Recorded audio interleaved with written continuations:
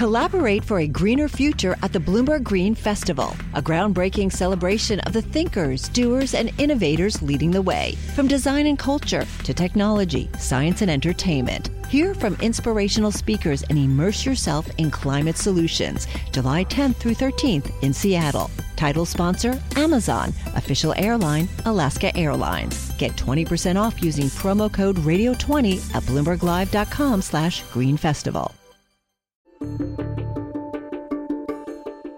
One of the most overused phrases I've found is Renaissance man, but it's not overused or inappropriate for one person I met with recently, Walter Massey.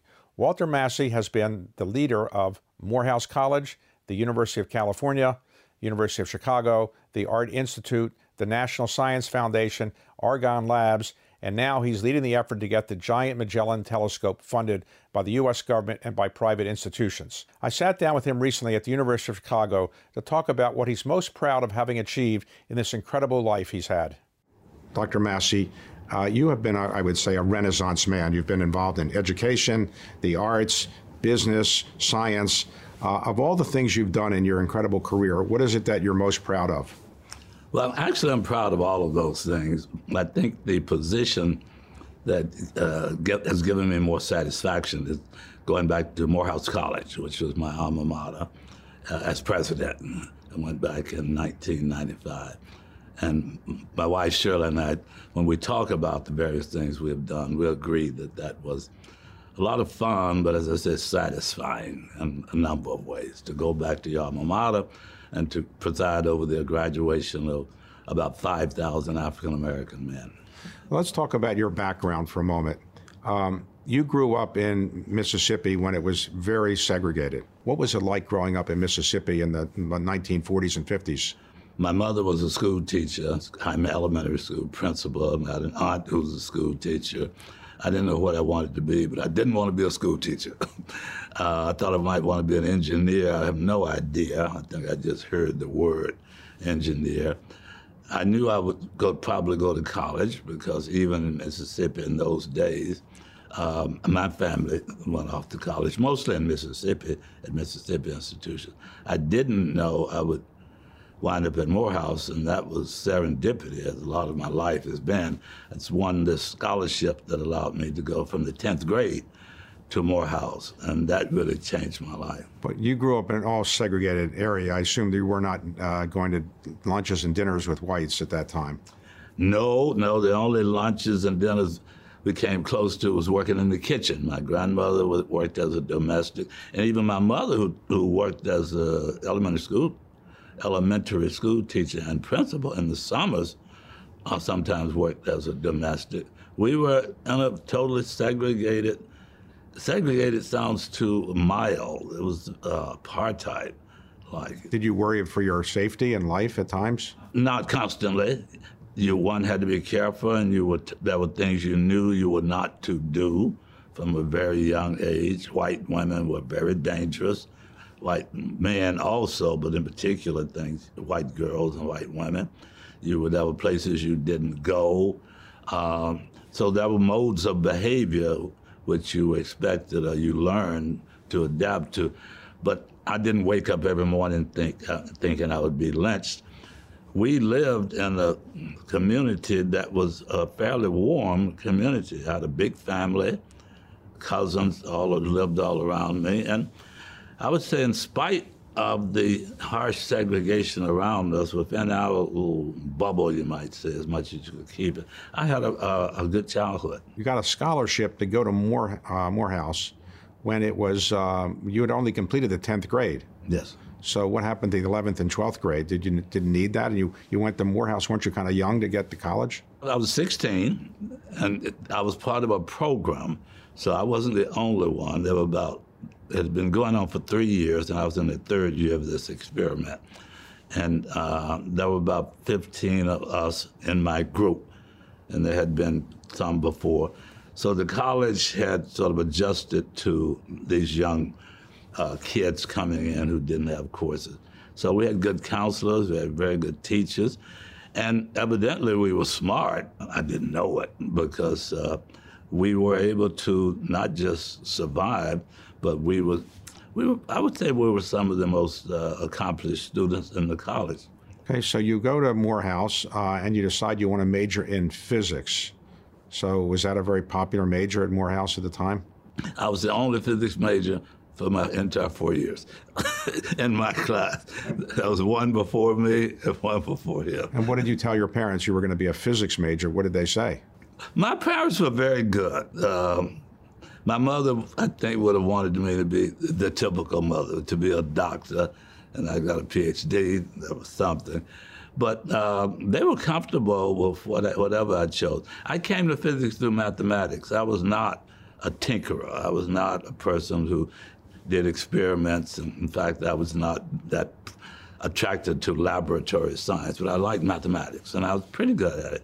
And when I took my first physics course, I saw that here was a way mathematics could be used to try to understand the world around us. So you majored in physics, you graduated from Morehouse, and then you decided to get a PhD in physics at Washington University in St. Louis. Why did you pick Washington University? A very good school, but how did you pick that school? My physics teacher at Morehouse, his name was Hans Sabinus Hobart Christensen. He was Danish white gentleman, a PhD from Harvard. And he became my mentor and grew into a friend. But as I said, I was the only, in my advanced physics classes at Morehouse, I was the only one in the class. So it was like the Oxford tutorial system, just Chris and myself. And Chris recommended that I go to WashU. This is 1960 now, and because I worked at Morehouse 1 year. And it wasn't clear that every place was going to be welcoming or nurturing and supportive of a young black person who wanted to be a physicist. And Chris thought WashU had that environment, and it turned out that. Success is more than the final destination. It's a path you take one step at a time. It's discipline, it's teamwork, and it's the drive and passion inside of us that comes before all recognition. It's what Stifel's been doing for over 130 years. Quietly, yet strategically, Stifel's become one of the fastest-growing wealth management and investment banking firms in the country. Our financial advisors go beyond traditional wealth management to provide clients with direct access to one of the industry's largest equity research franchises and a leading middle-market investment bank, because success is the drive it takes to keep climbing, the passion to keep investing, the best of each of us made better by the best in all of us. And that is where success meets success. Start your journey at stifel.com. That's STIFEL.com. Stifel Nicholas and Company Incorporated, member SIPC and NYSE. Collaborate for a greener future at the Bloomberg Green Festival, a groundbreaking celebration of the thinkers, doers, and innovators leading the way. From design and culture to technology, science, and entertainment. Hear from inspirational speakers and immerse yourself in climate solutions. July 10th through 13th in Seattle. Title sponsor, Amazon. Official airline, Alaska Airlines. Get 20% off using promo code radio20 at bloomberglive.com/greenfestival. Did. When you got your PhD, what did you decide to do? I came to Argonne here in Chicago as a postdoc, and Argonne was run by the University of Chicago, so I was also associated with the University of Chicago then. And my first job was working with a group at Argonne National Laboratory. Okay, so you worked at Argonne. Eventually you got a teaching position at the University of Illinois in Urbana? I did. And then you did that for a while. You were teaching physics? I went to Urbana for two reasons. I loved Argonne, and I loved my research, but that's what I was doing. I lived right here in Hyde Park, about 4 blocks from here, Drexel Avenue. We could see it from where we were seated. 1968, Martin Luther King Jr. was assassinated, and from where we are now, you could see the city burning, and I could see it from my apartment. And it really became clear to me that I had this feeling that I was just not contributing to the civil rights movement to the degree that I felt that I ought to. I was going to Argonne, doing my research, coming home. I tutored kids around the community. But I wanted to be more engaged, and I thought if I went to a college campus where there were students, I would be more engaged in activities. So I went to Urbana for that reason. And Urbana turned out to be the very best place in the world for the kind of physics I did. You did that for a while, and then you got recruited to go to Brown University. I did. And you became the dean of students at Brown? The dean of the college. Dean of the college. And were there a lot of African-American professors then at Brown? Actually, at that point, there were quite a few. And interestingly, you asked that because I was just reminiscing with some of my old friends about what we call a golden age at Brown. Brown, and then when I went there in 1969 and 70, we had Professor me in physics, engineering, chemistry, political science, history, 3 in English. The general counsel was black. The associate head of human resource. We had a wonderful black community.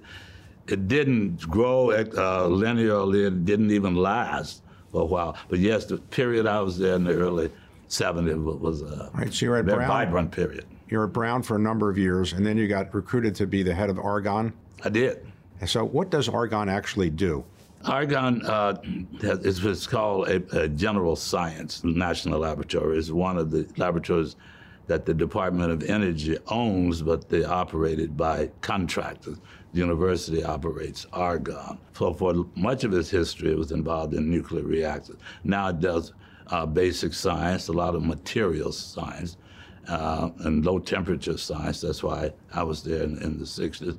It also has a very large facility called the Advanced Photon Source, which is like a giant high energy X-ray machine that can penetrate through materials and examine them. It also has some of the world's fastest computers. It has a big program in energy storage, advanced research on batteries. So it's a broad-based energy research laboratory now. Okay, so you're running Argonne. Is that a place that was filled with a lot of black physicists and mathematicians, or it was fairly white? I think it was fairly is an understatement. Mostly white. Overwhelmingly white. Okay. Overwhelmingly white. All right, so you're doing that for a number of years, and then you get a chance to be the head of the National Science Foundation. I did.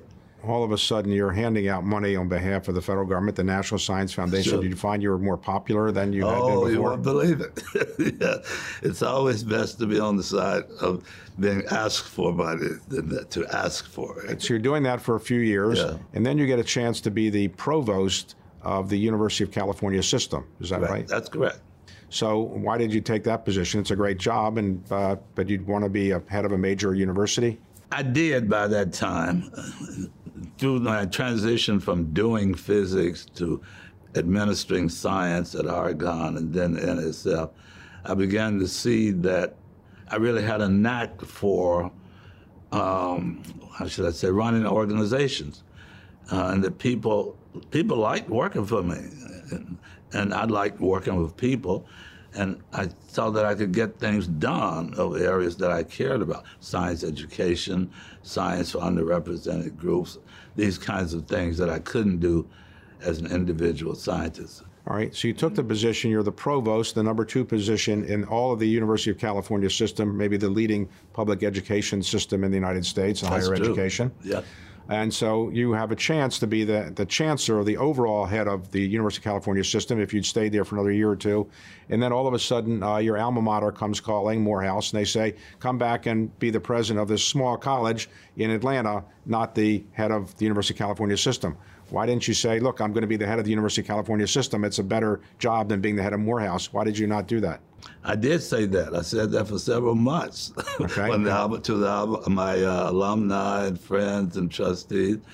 I said, no, you're crazy. I've only been here a little while. My whole career has been in big science, big institutions. I mean, that's what I know. But I thought about it.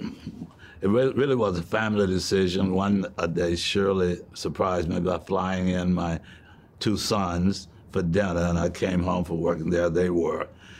And we talked a lot about it and reached the decision that I could probably do more in areas that I cared about, some of which I just mentioned, at Morehouse, one. Secondly, that I really owed practically everything that I had achieved to my beginnings.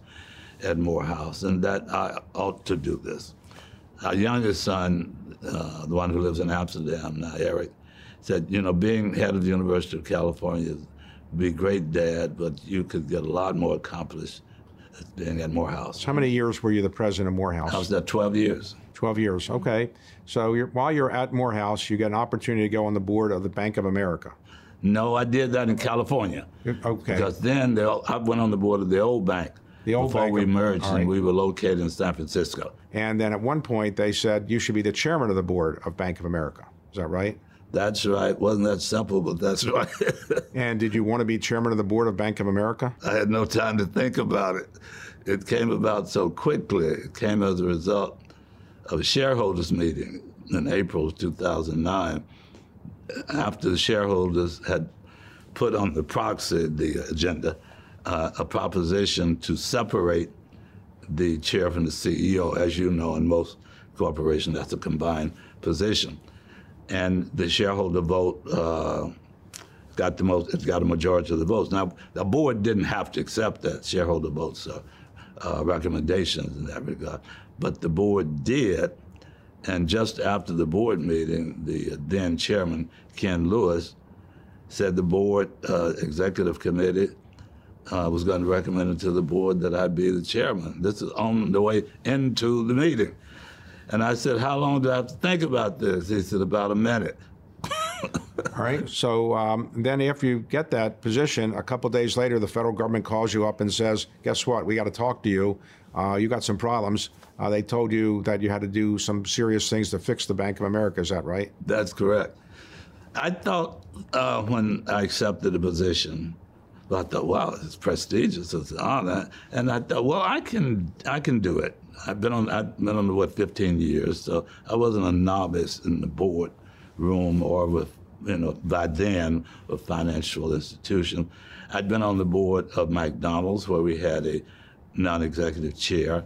At one point, Motorola had a non-executive chair, so did BP. So I had seen what they did. It's about a 2-day-a-week job, and preside over meetings, you help with the agenda, you keep in touch with the CEO. I said, well, I can do that. Until the Fed called and summoned me to Richmond, which is the office of the Federal Reserve branch that oversees Bank of America, which is located in Charlotte, and asked me to bring some other directors with me because I didn't want to take this message back to my colleagues by myself. And the message they gave me turned this into a full-time job. So they said that you had some financial problems at Bank of America and you need to make some changes. Yes. And ultimately, you had to spend a lot of time fixing the Bank of America. Is that right? That's correct. And so then you led an effort to pick Brian Moynihan, who's still the CEO of Bank of America. Is that right? That's correct. So that worked out okay. That's worked out fantastic. Brian, I think, has just done a wonderful, it's not just my opinion. He's been chosen CEO of the Year, I think, a couple of times, not just in the financial industry, but throughout corporate America, and the bank has done very well. Hi, I'm Ron Kraszewski, Chairman and CEO of Stifel. Financial advisors, if you're not growing your practice, you're losing market share. Stifel is a growing, entrepreneurial, advisor-centric firm built for successful advisors like you. Imagine having the resources of the largest wirehouses and the support of the boutique shops, but none of the bureaucracy to get in the way of you serving your clients. At Stifel, it's your business, your book, your clients. I always tell the advisors we're recruiting, I want you to come to Stifel and double or triple your business. Most of them laugh and shake their heads, but I'm serious. Don't take it from me. Take it from Stifel's #1 finish in J.D. Power's 2023 U.S. Financial Advisor Satisfaction Study. So there's a reason why 148 financial advisors joined Stifel last year. Come join us and find out why Stifel is the firm where success meets success. Visit www.choosestifel.com. Stifel Nicholas and Company Incorporated, member SIPC and NYSE. Collaborate for a greener future at the Bloomberg Green Festival, a groundbreaking celebration of the thinkers, doers, and innovators leading the way. From design and culture to technology, science, and entertainment. Hear from inspirational speakers and immerse yourself in climate solutions. July 10th through 13th in Seattle. Title sponsor, Amazon. Official airline, Alaska Airlines. Get 20% off using promo code radio20 at bloomberglive.com/greenfestival. Suppose somebody says, I'm watching this and I'm a young person, I'm in college now or high school or graduate school, and I want to be Walter Massey when I grow up. What would you say is the best way to prepare to be someone like you? There's no substitute for hard work. It's just not. I'll start with that. But also pursue things that you're interested in, things that you like, and especially if you're in high school and college, don't commit totally so quickly to been totally absorbed in one thing. I mean, you may have to, because if you're going to do things like computer science, maybe even physics, it really does take a lot of time. But I urge young people to study other things. Take courses outside of your specialty. Get some broad-based learning. First, you're going to enjoy it. And secondly, it might open up other doors that you may not even realize. Would you say race relations in the United States are much better than when you were growing up in Mississippi, or do you think we've made less progress than you think we should have made? Both. I think that much better than when I was growing up. I would not be in a position to even have this interview. And there are so many other people in positions of importance. There are so many people who've occupied areas I never thought I would see them in. But I would have hoped it would be better. It's certainly been a lot of progress, and somehow we're in an era now where, in spite of the progress, race relations in certain areas has become very scary. Some of the things that one reads about now remind me of growing up in Mississippi. Let me ask you right now about something you're involved in right now, which is the Giant Magellan Telescope. You're leading the effort to get people to fund the Giant Magellan Telescope. Why do we need the Giant Magellan Telescope since we have the Webb telescope? It seems to be sending back pretty nice pictures. How much better is the Giant Magellan going to be? 4 times better.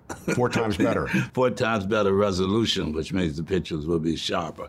But the science, the way it will work, the Webb, as you've seen those pictures, very sharp.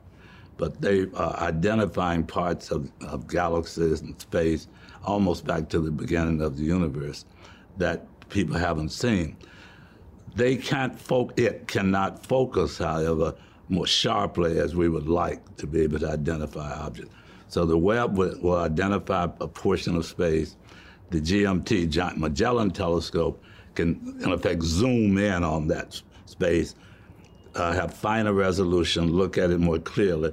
And in addition to that, we'll have a set of instruments which can collect that light, analyze it, and see, for example, does it contain signs of oxygen or water. So they'll be complementary. All right, but how much does it cost before we get the Giant Magellan Telescope? We're estimating now about a little over $2 billion. $2 billion. And where is that money coming from? About half is coming from private sources. The University of Chicago, being one of the 11 partners, will put up about half. And the federal government is now we're negotiating with the National Science Foundation to come up with the other half. I've often thought the way you could raise money for the Giant Magellan Telescope is to take away the name Magellan, because he didn't put up any money for it, and let somebody very wealthy, Elon Musk or Bill Gates or somebody, say, we'll name it after them and put up $1 billion. You ever thought of that? We think of that every day. I do. Yes. You have a millionaire that you like introduce me to? I think you need a multi-billionaire, but there might be some out there. If you name it after them, it's a big naming opportunity. But Actually, I'm laughing, but we do. We have naming opportunities all the way from a mirror, an instrument that will look for exoplanets, for $10 million. The mirrors can be named. We actually have one mirror named Mitchell, a generous donor to the University of Arizona, $20 million. The telescope dome itself is $100 million. And you can name we can negotiate the price for the whole telescope. What are they going to name me after? Anything, the Walter Massey, anything? Or anything named after you? I think they have some porta potties down there. The life of people on Earth is going to be better if that is funded because of what? We're going to discover that there's life somewhere else in the universe, and how is that going to make our life better? I don't think it's going to make your life better in the sense of delivering material comfort, material advantages. I think it's going to make human life more interesting and probably inspire people to think about their life differently. The artist Jeff Koons, who's a friend of mine, says that when he looks at those images from the James Webb telescope or the others that show you almost the beginning of the universe, you see these galaxies, it just makes you realize how special it is to be living in these times when you can discover these things, and how special it is to be a human being. I mean, how improbable it is that there's something like us that has been generated over all of these years, and now we still exist. Do you believe there is life in the universe somewhere else other than the Earth? I do. Now, why do I say that? It's just probability. There was Enrico Fermi, who used to be here, actually is purported to have said, "Where's everybody? Why haven't we heard from them?" Because just given the number of stars with what now they're calling exoplanets, planets that look like they would be situated close enough in a position with a star to have life. They've already discovered 5,000 in our galaxy. And given the number of galaxies, billions in the universe, there just seems to be probably wholly unlikely, from a mathematical, statistical point of view, that you wouldn't have conditions like we have on there. But I don't have any other reason. So as you look back on your life, incredible career, what would you say is the legacy that you would like to have people think about you? What would you most proud of having done? Is it the position at Morehouse or your scientific leadership? What would you say is your legacy to your children, grandchildren, and your fellow Americans? Well, it wouldn't be any particular accomplishment. I would hope it would be that people would realize that you can accomplish a great deal in life no matter where you start. First, I do think luck is involved, a lot in luck. But if you have the right mentors, the right support, and if you yourself are willing to work hard at it and be curious enough and bold enough to take advantage of opportunities when they arise. Thanks for listening. To hear more of my interviews, you can subscribe and download my podcast on Spotify, Apple, or wherever you listen.